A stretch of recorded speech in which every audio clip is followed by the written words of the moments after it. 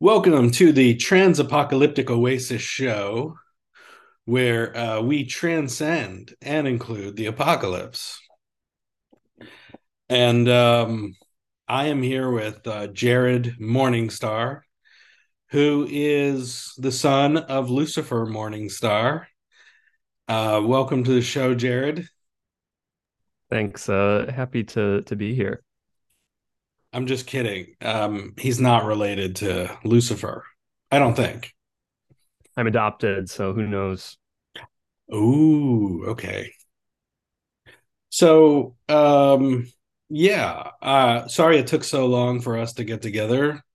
I just wanted to grow this epic beard first. Um, Good call. yeah, you like it? Very nice, very nice. Yeah. I think this could pass for like a Muslim beard. You got to shave the upper lip if you really want to get the trad look going. But you could come off as a little Amish then too, so you got to be a little careful. So I'm supposed to shave my mustache, huh?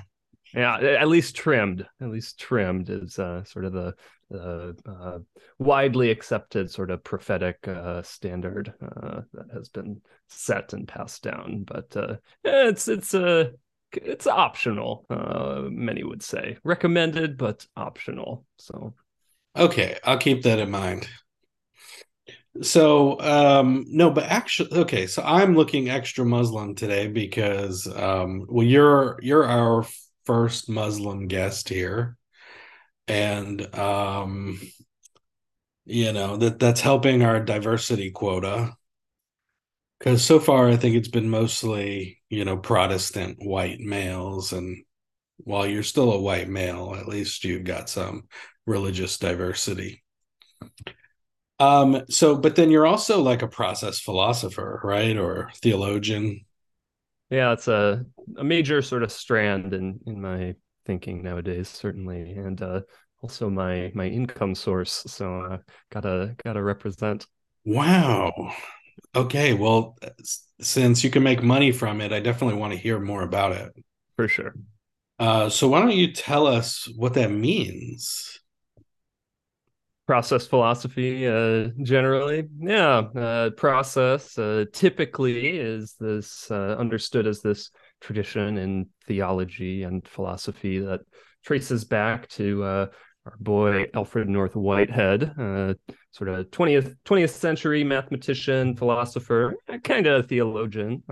He did not use this term himself, process philosophy, process theology, at least not in sort of a major kind of standardized way. He Right. referred to his own thought as the philosophy of organism. And so he's really trying to get beyond a kind of mechanistic, Cartesian, Kantian mode of thinking that has this sort of bifurcated nature, bifurcated mind body, these sorts of things. And he's trying to propose a new cosmology that is not based on sort of a substance metaphysics, but instead has sort of relation and experience as kind of the fundamental ontological realities that exist for things as small as subatomic particles, but certainly also conscious human beings. So he did some interesting sort of theological playing around in some of his later work that was then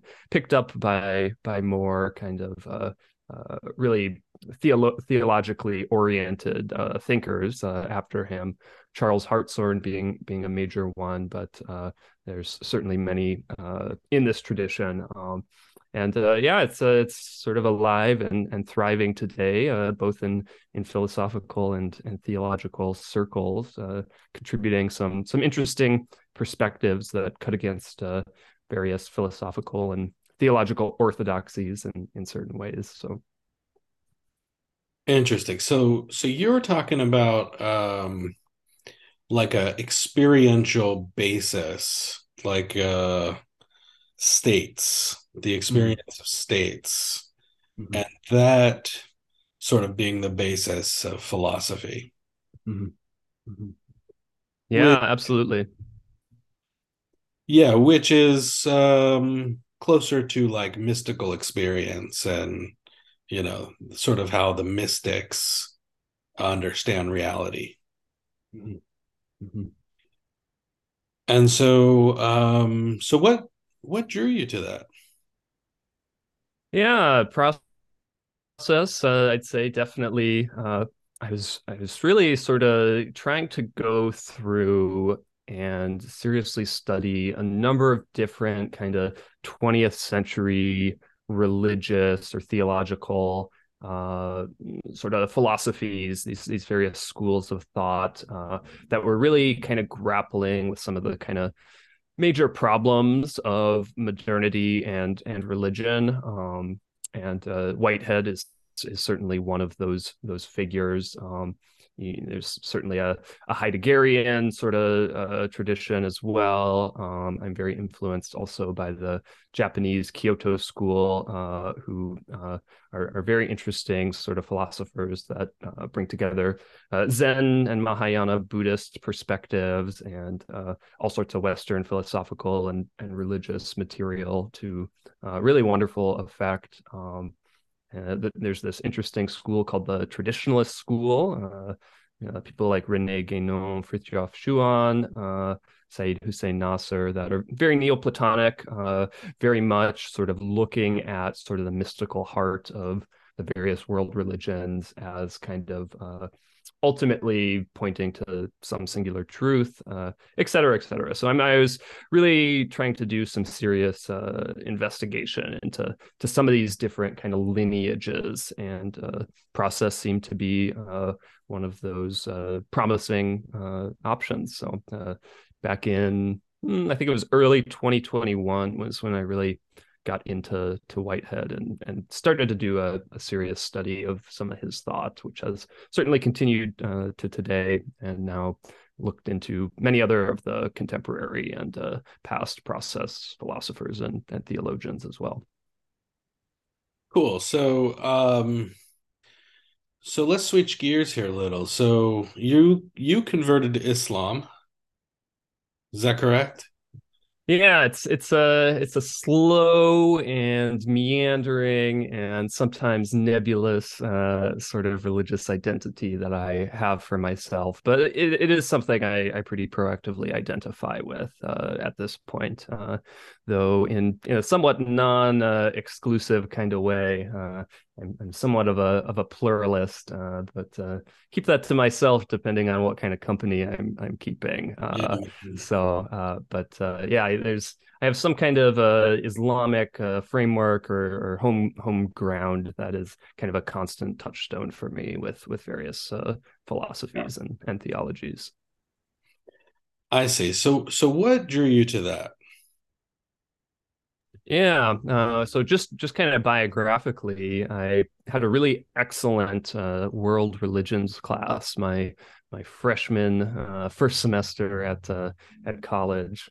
Really vibed with the professor, and well, he was the Islamic studies guy at my little liberal arts school, so ended up taking a bunch of Islamic studies courses with this professor, and that really kind of got me a little more deeply involved in the tradition. And he was the person who kind of showed me this traditionalist school that I was mentioning earlier. And so that was kind of the first of these major philosophies that I kind of really latched onto to a certain extent. But then that kind of puts you in an interesting position as someone with like a kind of cultural religious background up to that point, like raised Lutheran, but didn't have a sort of deep attachment to Christianity or Lutheranism, and kind of rejected that in teenage years for the kind of scientific atheism that was very in vogue in the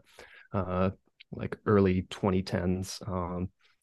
Yeah, thinking about the mystical unity of the world's religions as someone who isn't kind of already grounded in a tradition, kind of leaves the door open to, well, which one of these lineages do I want to kind of participate in and engage in a bit more substantively? Because part of this philosophy is also that kind of pushing back against this very modern idea of like being spiritual but not religious, that to really have a effective sort of spiritual practice, or to be really brought into these kinds of deeper realizations, one needs to participate in some kind of proven lineage that has contact with kind of authentic teachings, and ultimately some kind of divine or transcendent source. So Yeah. yeah, I was kind of searching around, feeling around, exploring a number of different traditions, and just with some of the kind of familiarity I had built with Islam through my studies, I kind of kept coming back to that in some way. Could talk a little bit about like some of the specific features of the tradition that I think make it particularly amenable to kind of what I want from a religious perspective in our contemporary times, if that would be helpful. Yeah. Yeah. What Yeah, so I mean, we got well, bells one and, of the things. Oh, go ahead. no, I said, what are the features, the bells and whistles that you like? Yeah, sure. So, I mean, basically, I think this is pretty widely understood about Islam, but we got a very sort of monotheistic religion here. We got the transcendent gods, certainly, very Abrahamic, closer to Judaism, probably in this sense than Christianity, as typical Christian theology does have this idea of the Trinity, which of course Christians themselves will say is entirely monotheistic, and there's really good and nuanced arguments for that. But it's a complicated system. So in Islam, we have this idea of tawheed. That's the Arabic term. And it's basically the sort of fundamental unity, oneness of God. And that's kind of the starting point for Islamic theology, regardless of kind of what direction that takes from there. Yeah, because there's like 99 names for God or something like that. And so Exactly. basically, Yeah. God manifests in different forms, Mm-hmm. right? Mm-hmm. But there is ultimately one sort of unification. Yeah. Yeah. So one of the kind of perennial discourses in Islamic theology is trying to parse the relationship between the divine essence, this idea of a singular unitive God, Tawheed, and then a God with attributes. This God has specific features. These 99 names. That there's certainly more than 99, but this is just kind of the buzzword, the catchy lingo, Right. that has some kind of mystical connotations. So yeah, it's very Neoplatonic, and there's certainly Neoplatonic forms of Islamic theology, and I think often those are the forms of the theology in the tradition I find sort of more convincing. But yeah, I mean, ultimately, I think very kind of rationalistic in a certain sense. Got one God. It's kind of straightforward, but then also there is this kind of more ready to hand relation between God and the world through this idea of the divine attributes. So uh, when you are out in nature and sort of experiencing awe at some beautiful landscape, say there's mountains or something, well, you're sort of experiencing the being of the mountain, having its being through this sort of divine characteristic of, say, majesty is kind of one of these classic 99 names. So it gives a sense of a very sort of theophanic world in general. So theophanic meaning sort of God manifesting. So you can very easily see sort of the divine attributes in sort of the whole gamut of human and kind of natural experiences that are available. So I think kind of getting past that bifurcation of nature and whatever you want to call like the supernatural or something. I feel like Islamic theology is a bit more amenable to that in kind of a straightforward way. using some of these scriptural and traditional sources than I found Christian theology to be. In general, there's certainly effective ways that Christians have parsed this question too, but it feels a little bit more like a little bit of a theological gymnastics where it comes very naturally in Islamic framework, I find. I got you. Yeah. Okay. So what is the nature of Allah? Yeah, that's a great question. I mean, certainly one of the central questions in Islamic theology. I'd certainly come right back to that term tawhid, unity, and I'd say that's probably the starting point for thinking about this question. But then the 99 names certainly throw open the door there. So I think the kind of unity that one finds in Islamic theological thinking is a unity that does bring together opposites in some kind of way that allows for them to kind of coexist rather than trying to sort of synthesize that tension away. There's a classic way of categorizing the sort of divine attributes, the divine names, into names Yeah. of majesty and names of beauty. So names of beauty, you have things like Rahman, the compassionate or the all compassionate, as it's sometimes translated, and in names of Yeah. uh, majesty, you have things like the just, like the lawgiver, and things like this that have some rigor to them, have some it's kind of showing the sort of theological drama that kind of exists still. Like you're gonna be taken to account by this God, and so you have these two sides that are kind of coexisting, but then at the same time, both of those are somewhat kind of relativized by this notion of just the sheer incomparability of the divinity. So if you think in very sort of classically theistic terms of kind of God as the ground of being, or the fount of creation, or things like this, what you're dealing with is not some all-powerful creature in some sort of transcendent plane that is kind of puppet stringing the cosmos, but kind of the sort of ineffable sort of ground of all things, and that which gives being to all of creation. So you can never kind of just kind of crudely apply any of these qualities and say, oh yeah, that's God.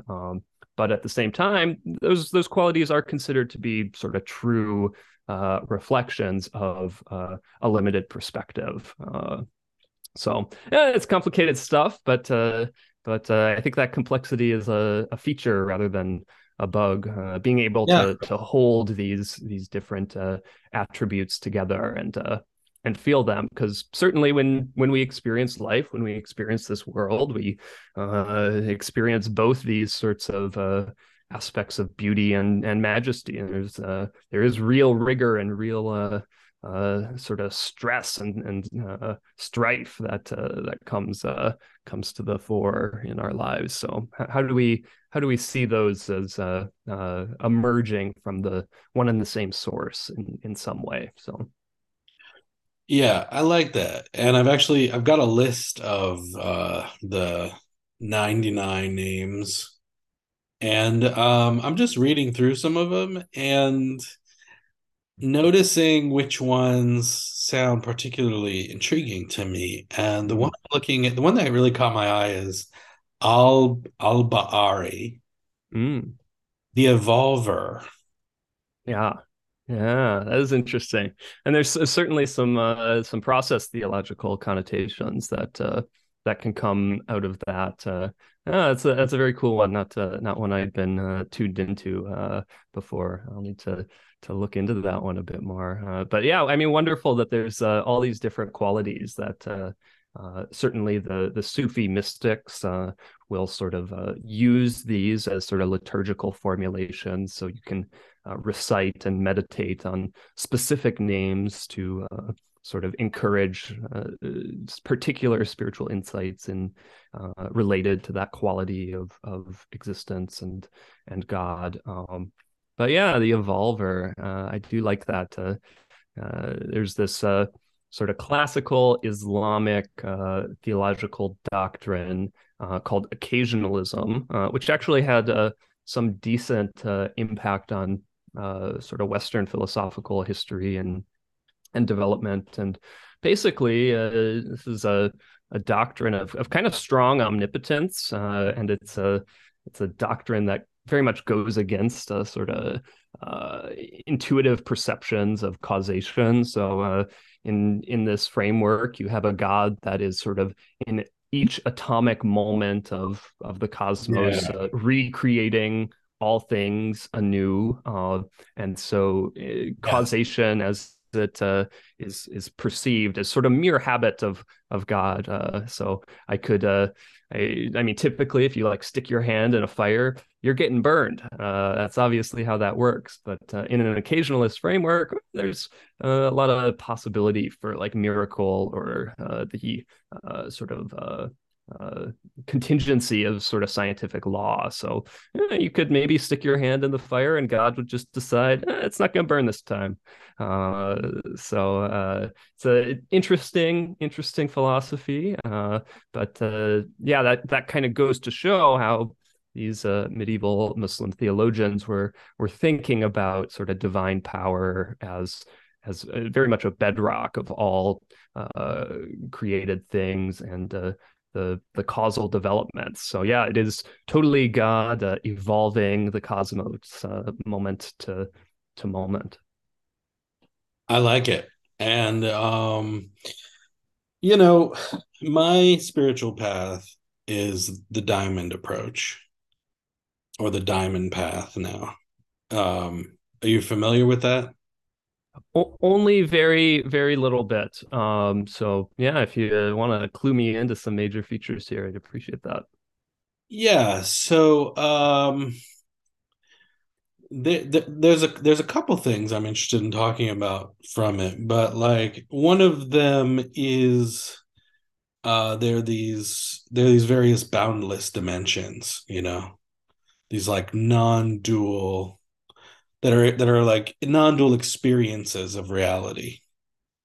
But these dimensions of reality that you can experience that sort of roughly correlate with ultimate realizations in various spiritual traditions, I know you've got some experience with like Buddhism and maybe Advaita Vedanta, and so in the diamond approach, the absolute is considered like the most fundamental ground of being, and that's the mystery, you know, um, from which all manifestation comes forth.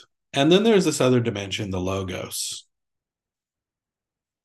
The logos is the dimension of creative dynamism, and that is what's sort of creating reality all the time, you know, moment to moment to moment. And so from the perspective of the logos, it's like it might look like this thing caused this thing to do this other thing, but really it's just like every moment is just being created and birthed anew. Mm-hmm. So that's what some of these names reminded me of, like the creator, the maker, the evolver. Um, Al-Ba'ari is the one who decreed things to exist out of nothing in a specific manner, creates shapes from nothing that has no model or similarity. He manifests his creations in perfect harmony and in perfect proportions without any faults. So yeah, that to me is sort of speaking to the logos dimension. And which also reminds me of this concept in, Christian theology, like Christogenesis, which is basically the biological and cosmological genesis of creation. So it happens to be my favorite dimension. Um, it sort of correlates with my Enneagram type. Hmm. Are you familiar with the Enneagram at all? Very surface level, so I couldn't even tell you the All right, good. I'm happy we don't have to. meanings or the association with the main types or anything. So, I'm glad we don't have to talk about it. Okay. So, but then the other thing that that I want to talk about in the diamond approach is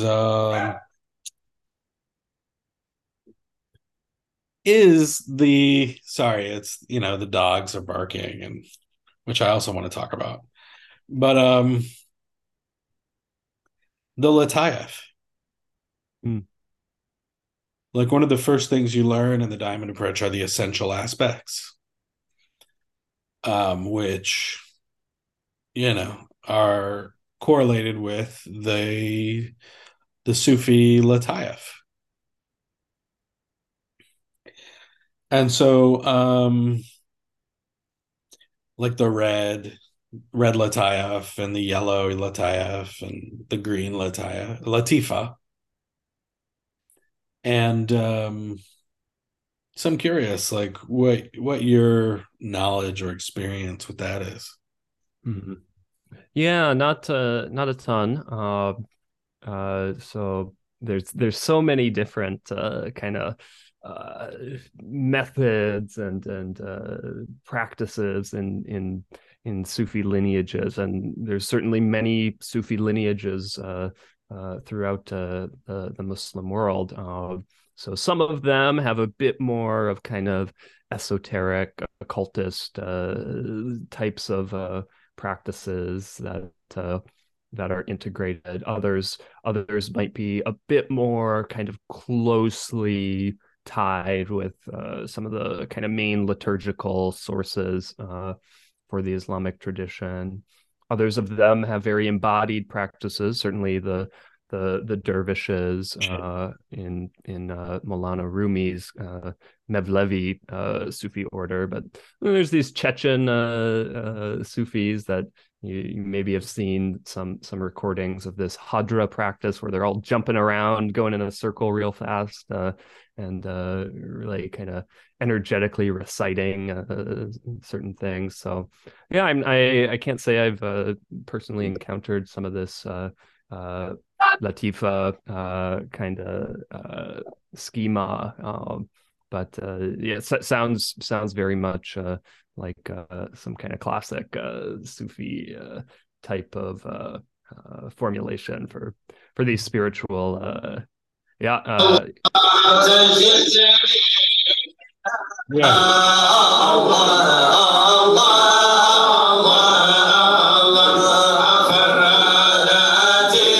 So that's one of those. That's the Hadra. Hadra. Yeah. Yeah, that's a I think a North African Sufi group. I have that very colorful kind of quilt-like garment. Can't remember exactly which order uses that, but yeah, interesting stuff. Very energetic, very embodied. Mhm. Yeah. So, but in the diamond approach, it's like true nature.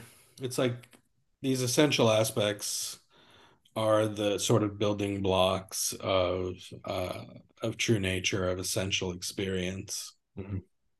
Um, that experience can become patterned by these qualities, these spiritual qualities, and it's sort of seen as very fundamental. Mhm. Mhm. Yeah. Yeah, I definitely see some strong parallels there with some major kind of formulations, especially within the more Neoplatonic and mystical uh, theologies in the history of the Islamic tradition. With you even have some Sufi cosmologies, metaphysics that are quite close to the Logos Christology type stuff in certain forms of Christianity. Here, instead, you have the Nur Muhammadiyah as the first creation, the Muhammadan light. So kind of the spiritual essence of Prophet Muhammad. So this is sort of the first and highest and most perfect creation of God. That then the whole of the rest of creation is sort of created for its sake. It's just so beautiful and full of splendor that God needed to go ahead and make a whole world just as kind of a dedication or devotion to this amazing creation. So yeah, pretty intensive stuff within the Islamic discourses. You have this word kalam, which many sort of Westerners familiar with sort of Christian theology may actually know this word. There's the famous Kalam theological argument for the existence of God, but here in the Arabic, kalam means word. So very similar to kind of the connotation of logos here, and you have some of the same kind of theological metaphors of the word of God being this sort of creative process that existentiates various things, and they various created things have a specific kalimat, a specific kind of word that is their sort of real essence that again connects back to these divine names that are ontologically more real than sort of actual created material things in this kind of classic Neoplatonic framework. So yeah, very consonant with what I'm hearing from you about the diamond approach. Cool, man. So one thing I'm curious about is I mean you seem kind of like wishy-washy about it. And it's a devotional path. And so like you really gotta I mean, and you were just saying like you really gotta be devoted Mhm. in order to truly access some of these more advanced realizations and stuff. And but it is, I mean, especially when you're like a child of modernity, it's really hard to really engage some of these more traditional paths in a very devoted way. So, and Islam itself means submission, right? Yep, So you can't be partially submitted, you know? So I wonder if you say more about that. for sure. Yeah. Yeah, I am totally in agreement with you. There's a certain level of commitment or skin in the game that really needs to happen in any kind of spiritual path to really open the doors to the kind of efficacy that the teachings have. It's also, I mean, it's a dangerous and tricky thing as I mean, you gotta sort of find a spiritual system and a teacher, but you're coming at that from uh, allegedly a place of sort of spiritual ignorance and naivete. If you already know all this stuff, why do you need a teacher? But there's also lots of bad systems out there, and sort of false gurus and all this stuff.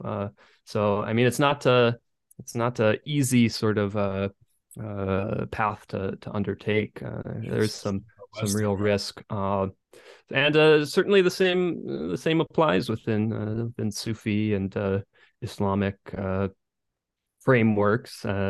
Luckily, I think many of the sort of major traditional Sufi orders are very established and have really strong sorts of vetting mechanisms for teachers and practices that help mitigate some of that danger. And really, this notion of divine law or Sharia, that is quite the kind of hot topic in the West. The whole purpose of that framework from the Sufi perspective is this sort of like strenuous sort of ethical conduct that you need to submit yourself to provide this like safe container and this like solid framework to then be ready to venture into some of these very destabilizing sorts of spiritual regions of the psyche of human experience, and doing that then, especially with a community, with a legit teacher. So yeah, just sort of my own biographical sort of where I'm at. I'm connected with many people involved in very traditional, legit Sufi orders. I have not personally taken an initiation into any of these groups, which you yourself need to be vetted by the sheikh, the spiritual leader of these orders, to be really invited in to become a disciple. So I certainly it's on the bucket list, but I know I'm sort of not at the spot where that commitment is going to kind of come naturally yet. And part of my kind of self understanding that's been developing the past while is well, I really am doing a lot in these sorts of philosophical arenas, thinking sort of religion in our day and age, and doing some of that kind of intellectual work, which is somewhat distinct from some of this spiritual path, this kind of experiential path that you go down of realization. Though these are certainly interrelated things. So if it turns out that my kind of mission on this earth is more in contributing to the philosophical kind of side of things, providing sort of healthier, more integrated and robust perspectives on what spirituality looks like in modernity, postmodernity, metamodernity. Who knows where we're at? That's okay with me. If it's that I'm not supposed to be this sort of deep mystic ascetic. We'll see what happens. I keep the door open, but I don't want to get attached to that identity prematurely, certainly. And I need to get rid of that attachment on the path anyway. So might as well preempt that to a degree. Yeah. So do you have a relationship with Allah?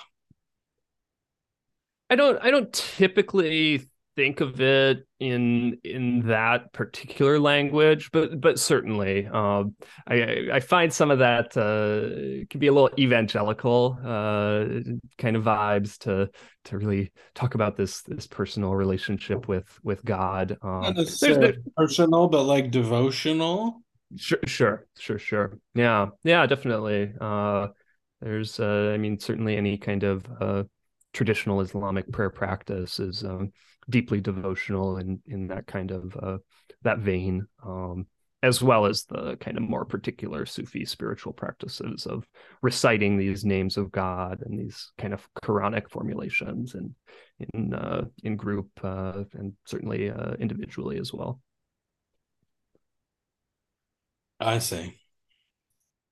So let's talk about Nasr. Okay, sure. The traditionalist school, Rene Guénon, kind of the first major figure. And then you have a number of traditionalist authors philosophers who come following him. Frithjof Schuon is maybe the most significant name in terms of some of his quote unquote disciples or successors. And then following Schuon is when Nasr kind of hits the scene. So he's kind of this third generation traditionalist in this lineage, and there's a direct sort of teacher student relationship from Guénon to Schuon to Nasr, and throughout this progression, you see a development of a bit more nuanced, I'll say, perspective on the West and modernity. So from with Guénon, you have a very kind of black and white essentialist metaphysical kind of understanding of the decadence of modernity in the West versus the traditionalist perspective. Schuon certainly carries that forth, but adds some nuance to some of these things, and kind of qualifies certain of Guénon's perspectives. So, for example, Schuon has an interesting take on the sort of development of the Protestant Reformation, and that there is a certain kind of real sapiential knowledge in Protestant Christianity, and I'm not sure if Guénon really had that perspective, or if he only saw the Reformation as kind of a step in this decadence of modernity. But I will say, even Nasr is very, very harsh on modernity. Right. And I think he would distinguish modernity from the West, because in the West you have Christianity, and there's certain forms of Christianity that he would consider entirely sort of authentic, and even as they themselves have experienced a higher degree of decadence than certain other non-Western forms of religion. But yeah, he has a quote something like in pre-modern times, sort of society, human civilization was essentially good with sort of incidental evils, and in modernity, it's the opposite, and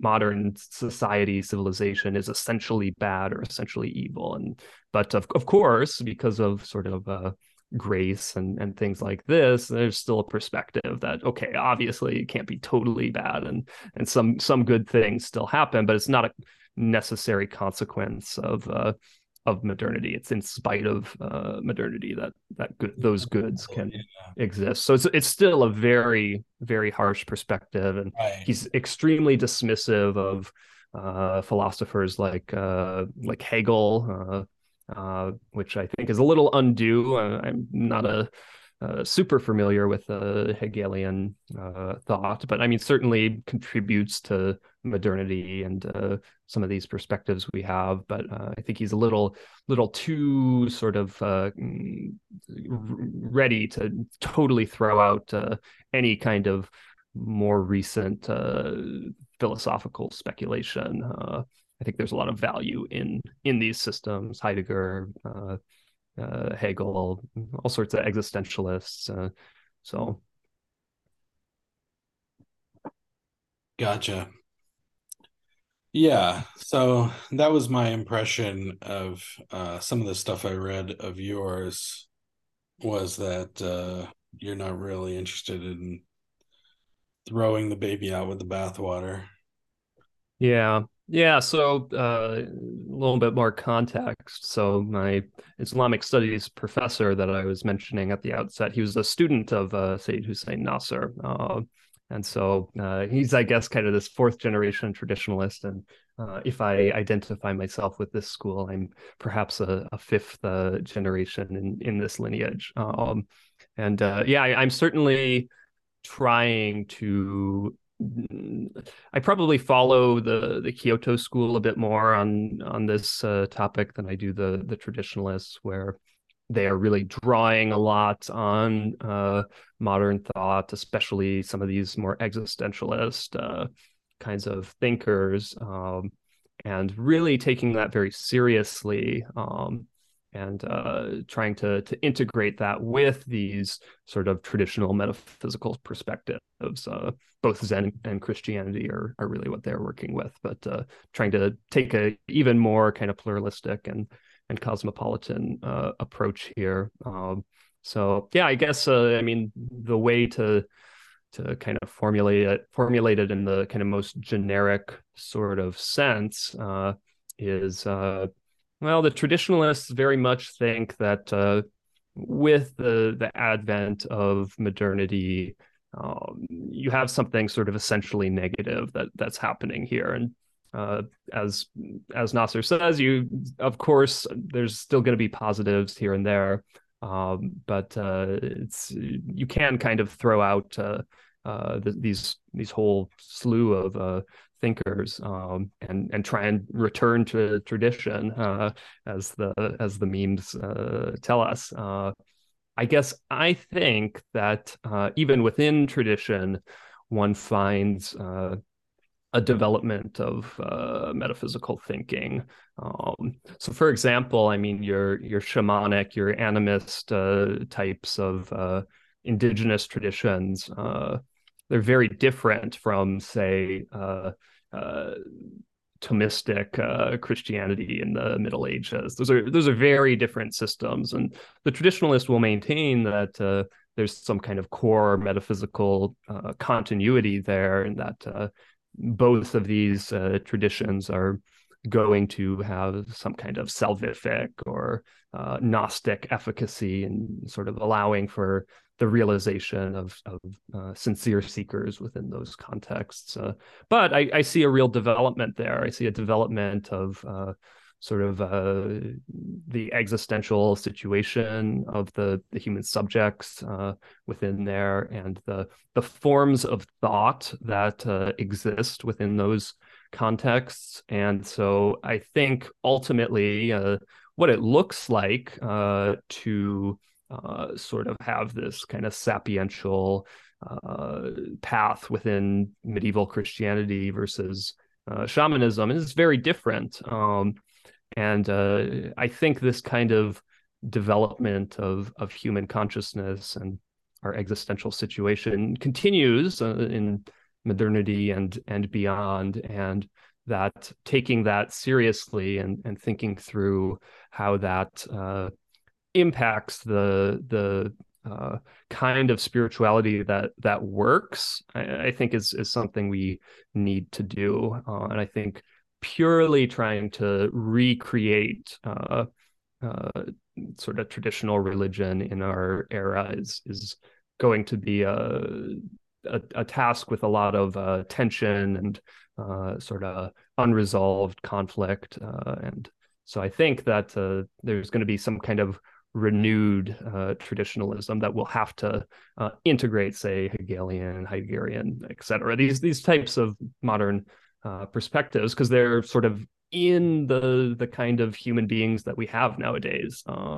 And if you sort of actually get into that stuff, there is substance there. And I don't think you can just sort of cast that aside in any kind of crude way. And even if, say, a Platonic metaphysics is still entirely viable, I think you really need to have this more substantive integration to make that work. And so it's going to end up with I mean, reforming and sort of transforming the religions that we have. But I don't view that as a break with the past. But that's always been what's happening. These traditions have constantly been in some kind of evolution throughout their existence. So that's fine by me. Yeah. It seems like there's a lot of these sort of postmodern right wing bros who are really hungry for, the traditional, but they don't want to abandon the comforts of modernity. Right. and there are no real like cultural escalators to, take us from here to there. And Mhm. so they're just all kind of like floundering around, and um yeah, they're hungry for something, Mhm. and Mhm. there's nothing really available. And there's some efforts to create some new religions and stuff, but those are kind of silly too. And so it's Yeah. like how does this kind of thing get created? And Mhm. I mean, the only like truly postmodern spiritual path I know of is the diamond approach. Mhm. Um, that is like a genuine logos. It is sort of it's a complete spiritual path. It's a mystical path that integrates that, it's sort of there's this really in the inner journey home, Almas talks about he has this really what he calls an appropriate vision, where it's like the West is redeemed and the ego is redeemed. It's a very redemptive vision. Like modernity and postmodernism as well. These are sort of seen as like stepping stones, Mhm. um, rather than aberrations, like giant historical mistakes, which is how Mhm. a lot of Yeah. modern spiritual traditions, or maybe even just traditional spiritual traditions, look at the ego and look at modernity. But this is a much more redemptive vision. And so it's one of the things I really appreciate about it. And but I don't really know of anything else out there Mhm. that's and so it just seems like, I mean, I was a sort of a postmodern seeker for a while, where I was like, well, I'll study some Buddhism, and then I'll go over here and like, listen to this Neo Advaita guy, Mhm. and and just sort of um, um, a pluralistic approach. And then eventually, somehow, I stumbled into the diamond approach, where it's a much more holistic spiritual path, and it emphasizes both being a man of the world and a man of spirit. So so what else is out there? Yeah. Yeah, I think the landscape is pretty limited as it currently exists. There's certainly sort of individual people or teachers or students that I think probably fit the bill in terms of their own kind of thinking or approach of being beyond a postmodern kind of spirituality or into a metamodern kind of perspective, if we want to use that term. But yeah, in terms of sort of institutional or kind of systematic stuff, I don't see a ton. My own intuition is that this is going to be something that is going to exist most fruitfully within existing frameworks, albeit updating those. So I Yeah. think I think your Sufi orders, your sort of Zen lineages, your monastic Catholic kinds of groups. I think they have the kinds of authentic spiritual resources that can't just be like created by some kind of autodidactic kind of teacher and somehow brought into the world. So I guess a lot of my work and my hope is kind of bringing then these modern, postmodern, and metamodern perspectives more holistically into these existing lineages, and then seeing what work a kind of integrated vision can do with that material and then the traditional material to get to some much more holistic kind of vision here, where yeah, it's gonna, I think, look at modernity and these kinds of things as having something positive within them, even as it sort of sees and acknowledges all of these kinds of very real negativities that exist here. So it abandons some of this kind of meta narrative of progress, but has this kind of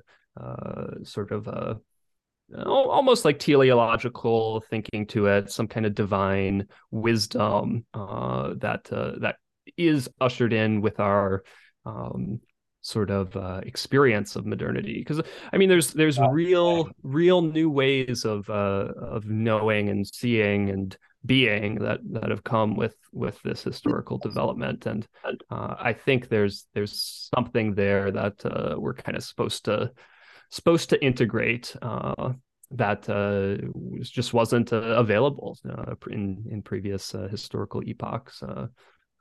But certainly we need a very sophisticated philosophical perspective to be able to effectively do that without sort of reifying things in kind of fatalistic ways that can be very harmful.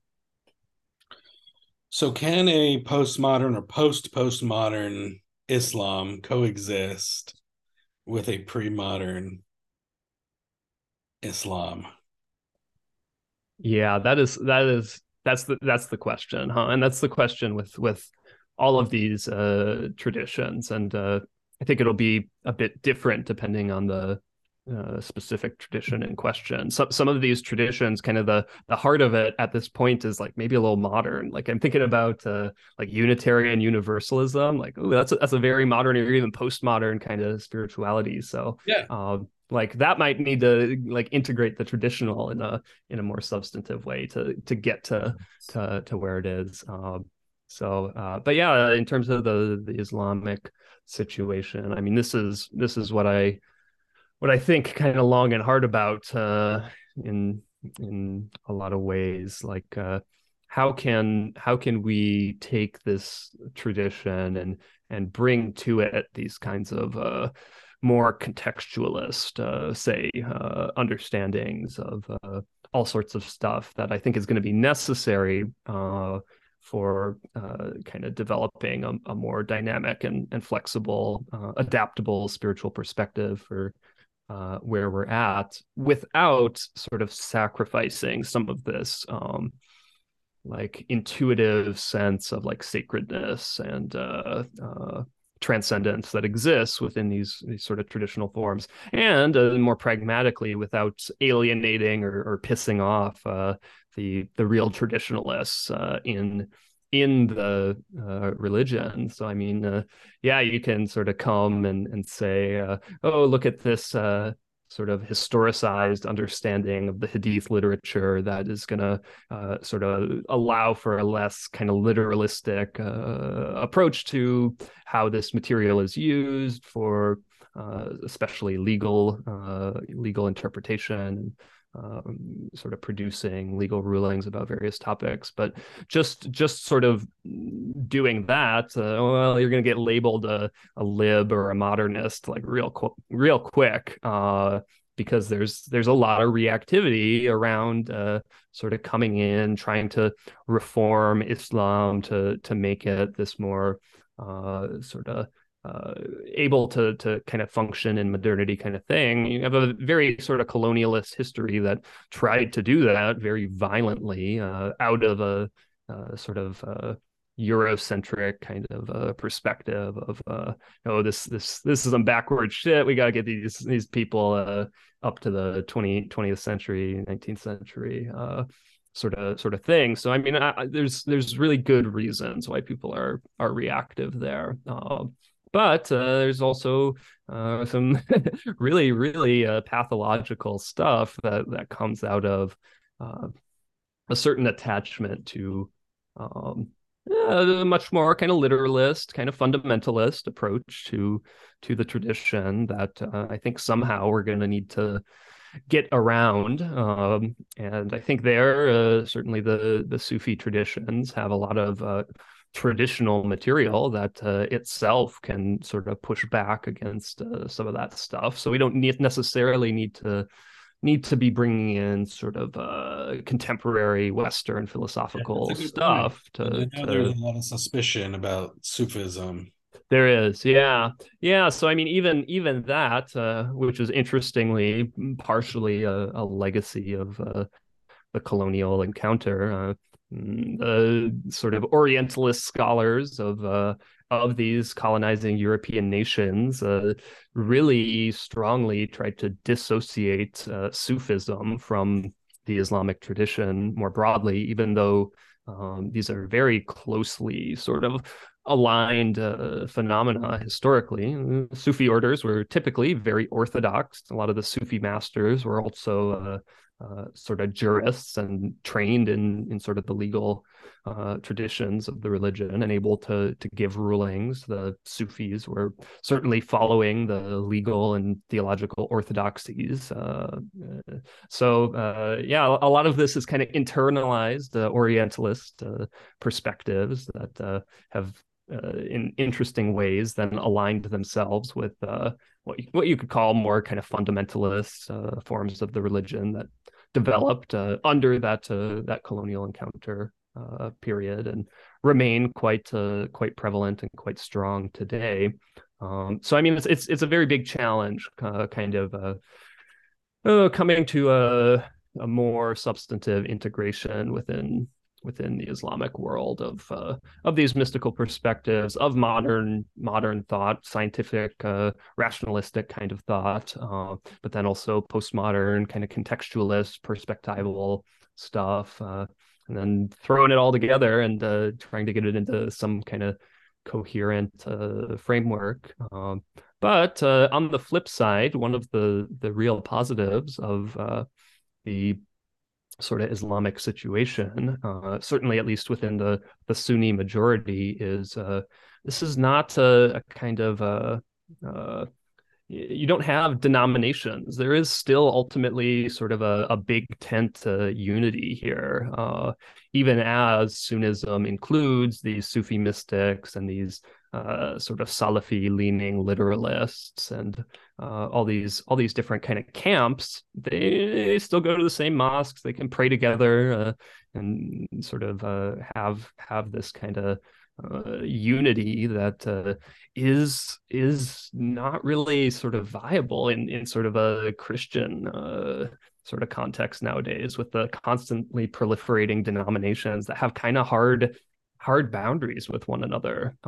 So the porousness that remains within the Sunni Islamic majority is something that makes me kind of hopeful in this regard.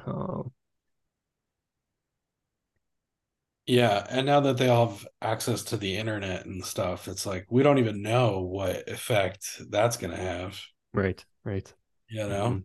Mm-hmm, Like mm-hmm, it has to have a modernizing effect, you mm-hmm, know? mm-hmm. So we're only like Yeah. one generation away from discovering its true impact. Mm-hmm, mm-hmm. Yeah, so you have this sort of faction called Salafism within the Islamic scene that it's a sort of fundamentalist, literalist kind of movement. They're trying to go back to the pure sources of the religion, which for them means the Quran, but certainly the Sunnah, this body of hadith literature of sayings and stories of the Prophet Muhammad, and then also the sort of standards that the early community directly following and contemporary with the Prophet Muhammad sort of practiced.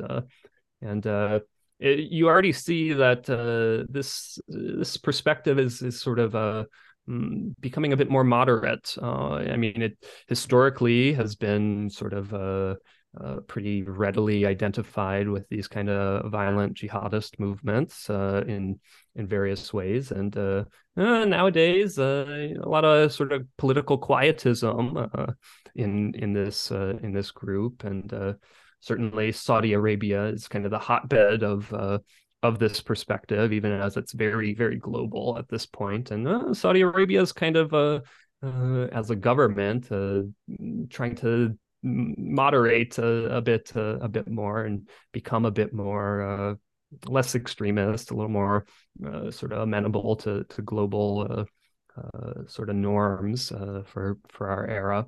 So it's kind of encouraging in that regard. But at the same time, I think this movement didn't happen for sort of no reason. I think because of some of the complicated colonial dynamics where the sort of British sort of artificially kind of propped up this perspective because it was very advantageous to help them kind of gain control in the Arab Peninsula region. And then Saudi Arabia got all this oil money and was able to really fund the sort of global Salafization of the Islamic world with a lot of that oil money. So it has a lot of historical contingencies to it, but at the same time, sort of classical Islamic tradition was sort of very complex, very elitist in a sense. Like there's tons of schooling to be able to sort of become a legal expert, and then you had to sort of defer to these legal experts in your communities for various disputes, and so it was very complex. It wasn't necessarily so accessible to the average person. And so this perspective comes along, says you have the Quran, you have the Hadith, sort of knock yourself out. Kind of, it's easy, it's readily available, and so there is some sort of legitimate kind of populist sensibility to it that I think is going to be necessary to integrate in whatever is coming next here. But ideally, shedding these kinds of literalist and puritanical impulses that kind of came along with that. Gotcha. You know, Jordan Peterson once described Muhammad as a warlord. And I think he's sort of backpedaled on that. Mm-hmm. But what the hell is he talking about? Yeah. Yeah. It's a hot button question, for sure. And it has a lot of history to it, a lot of Orientalist and kind of Christian exceptionalist kind of stuff. I think the warlord language is very politicized in a certain way. But it's definitely true that Muhammad, as a prophetic figure, was engaged in sort of military ventures and was a political leader as well as being a sort of a spiritual teacher. For Muslims, this is totally a positive, because here you have a sort of ideal that has worldly instantiation. So the Muslim understanding of Jesus, for example, who's also a prophet and very highly revered within the religion, is he was this sort of esoteric spiritual teacher. He came with all these sort of parables and lived this sort of incredible mystical life, and really pointed to a spirituality that transcends the world in many ways, but that gives very very little sort of direct examples of how to live. We are worldly beings, and it can be difficult to understand how to take this sort of Christic example and instantiate it in one's own life, in communities. Are we all supposed to go out and get martyred? Not sure, not sure about that. So Muhammad is this more kind of synthetic figure. He does do war, he does do military stuff, but within the Orthodox perspective, he does it in the most sort of ethically upright and exemplary way that a human being could possibly do such things.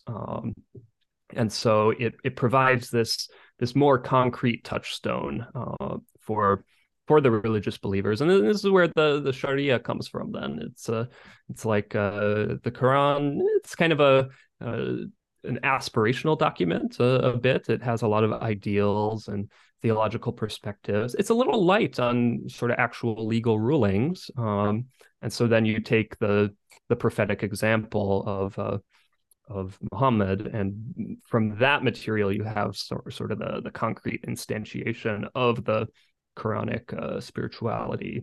Um, my own take is this has been a bit sort of literalist in its historical instantiation, and so you have a lot of trying to directly emulate the kind of exact sorts of actions from Muhammad and this early community, rather than kind of understanding in a bit more of a kind of a like a teleological sort of way, like what were they trying to sort of achieve, like what was the context here, and like what were they moving towards. So reading it that way, I think you get a bit more of a kind of progressive sort of slant to it, of like, okay, we're trying to pursue greater and greater justice. This is how that was available in this Arabian context in the 600s, and we will probably be doing it differently today, but we can kind of take this as a sort of aspirational touchstone for that. Hmm. I see. So eventually they'll have to take on kind of a stage model. Yeah, I think there's definitely a good bit of potential there, and this is also somewhere I think that the process theological and philosophical perspectives could contribute something to Islamic thinking. And there's a number of contemporary scholars trying to kind of realize that in different ways. So So say more about that. Like how? mhm, mhm. Yeah, so where process thinking in Islam really goes back to is this guy, Muhammad Iqbal, who is this very interesting character. He was South Asian. Nowadays, we call him Pakistani. But this was at a time before Pakistan and India were separate nations. And he was interesting in that he was sort of Western educated to a certain extent, but also deeply engaged in the sort of traditional Islamic forms of learning. He was I don't believe he was classically trained in any of the Islamic sciences, but he was nonetheless really sort of engaged in some of these discourses, and he's drawing on Whitehead and Henri Bergson, and bringing some of their thought into conversation with kind of the whole gamut of Islamic intellectual history. He was also a poet, sort of a classical Muslim poet, one of the last, I think they often say. I think he wrote in either Urdu or Farsi. I think probably both. And he was also this sort of statesman. He is kind of credited as one of the founders of Pakistan. So it's kind of like if you threw like Nietzsche and Whitehead and Thomas Jefferson and Wordsworth and some like Thomas Merton all into a hat and kind of mixed them around. But anyway, he's got this big book, the reconstruction of religious thought in Islam, where he really kind of goes on a tour de force of trying to give a bit more of a updated perspective on the Islamic religion as a whole, and always keeping the Quran as a very sort of close touchstone going through that. So a lot of contemporary Islamic process thinking is going back to Iqbal and trying to further some of his perspectives and his project. But then there's also a bit more kind of independent Islamic process thinking going on, especially within the sphere of progressive Islam. And also, I mean, some of my own work is doing some of this more in the context of these Sufi Neoplatonic kinds of metaphysics, and trying to kind of take that as a bit of a springboard. And then there's a couple other projects here and there going on in kind of a little bit more niche segments sort of Islamic intellectual history. But yeah, there's some interesting possibilities there for uh, further developing these postmodern or post-postmodern kinds of perspectives within the tradition. I see. So what do you see at what do you see process philosophy or the process thinking as adding to it specifically? Mm-hmm. Yeah, I think getting to a more constructive or evolutionary view of religion in general is probably like the most significant big picture change that I could see happening with an engagement with process thought. I mean, right now there's still very much, whether it's kind of this more Salafi puritanical kind of perspective or just a classical Muslim perspective. I mean, there's very much a kind of reverence of the past, whether it's sort of tradition or these allegedly like pure sort of approaches to the original sources of scripture and such. But I just don't think that that is sort of an effective or realistic kind of methodology. Ultimately, I don't think that the impact or the meaning of these things is uh, always going to be sort of reproduced if you just kind of reproduce the same form. So I mean, you look at the Quran, the Hadith, the classical tradition. You got slavery. You have a number of important sort of ethical constraints about what you can do in the sort of master-slave relationship. But I think we just don't want slavery. I think we are at a point where that's certainly no longer an institution we would like in human life, and I think we have alternatives that can sort of achieve what slavery achieved in classical periods. And so instead of saying, well, we got slavery in in this classical tradition and these sacred sources, so we're keeping it around, we can look at sort of the aims of these traditions and of these sort of scriptural sources and see what they're trying to sort of move humanity towards and how that's instantiated in different eras, in different contexts, is going to look different. So it forces you to think a bit more contextualist and I mean, it's intellectually a more difficult task if you just have to sort of reproduce these conditions that you can identify in in a tradition. It's very easy, you know. You just do this. It's very mechanical in a sense.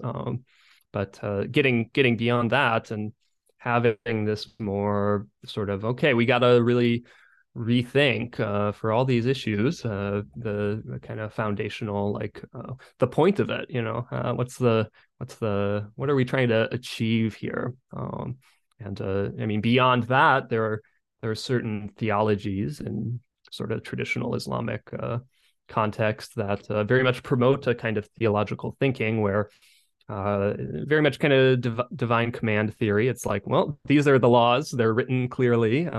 This is exactly what's meant to happen.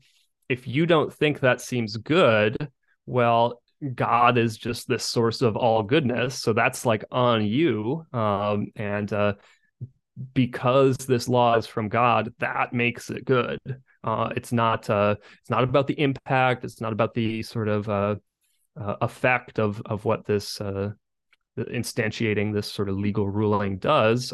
That's irrelevant to this kind of theology, since it's all good comes from God. So it's not how you judge things, and so it's sort of a human fault to see things from that perspective. But so I mean, process is helpful there too in sort of providing a different kind of theological framework that wouldn't have God be sort of morally incomprehensible. The process theological perspective is going to have sort of the goodness of God as as being like sort of the tantamount thing, and it's going to be sort of a comprehensible goodness, and even if that sort of impinges on sort of traditional notions of omnipotence, that's going to be kind of what is preserved is this idea of some kind of divine goodness or compassion, and I think that fits well, frankly, with the basic sources of Islamic theological thinking. You have every single verse of the Quran start with this proclamation, in the name of God, the most compassionate, the most merciful. I think by starting every single thing that allegedly comes from God with that framing, I think it's kind of trying to tune you in to that as sort of the most foundational sort of aspect that can be identified here. So I think there's sort of ways within the tradition you can kind of get around some of this stuff, but it's certainly complicated. It's certainly complicated. It is complicated. So I think we've been going for a couple hours here. Yeah, it's been a bit. Yeah, so I found this all very fascinating, and appreciate you coming on and talking to me. Yeah, for sure. Always fun stuff to dig into some of these issues, and yeah, I was happy to hear a bit more about the diamond approach. That's mostly material I haven't explored yet, so good to learn. Yeah, man, check it out. I think you'll like it.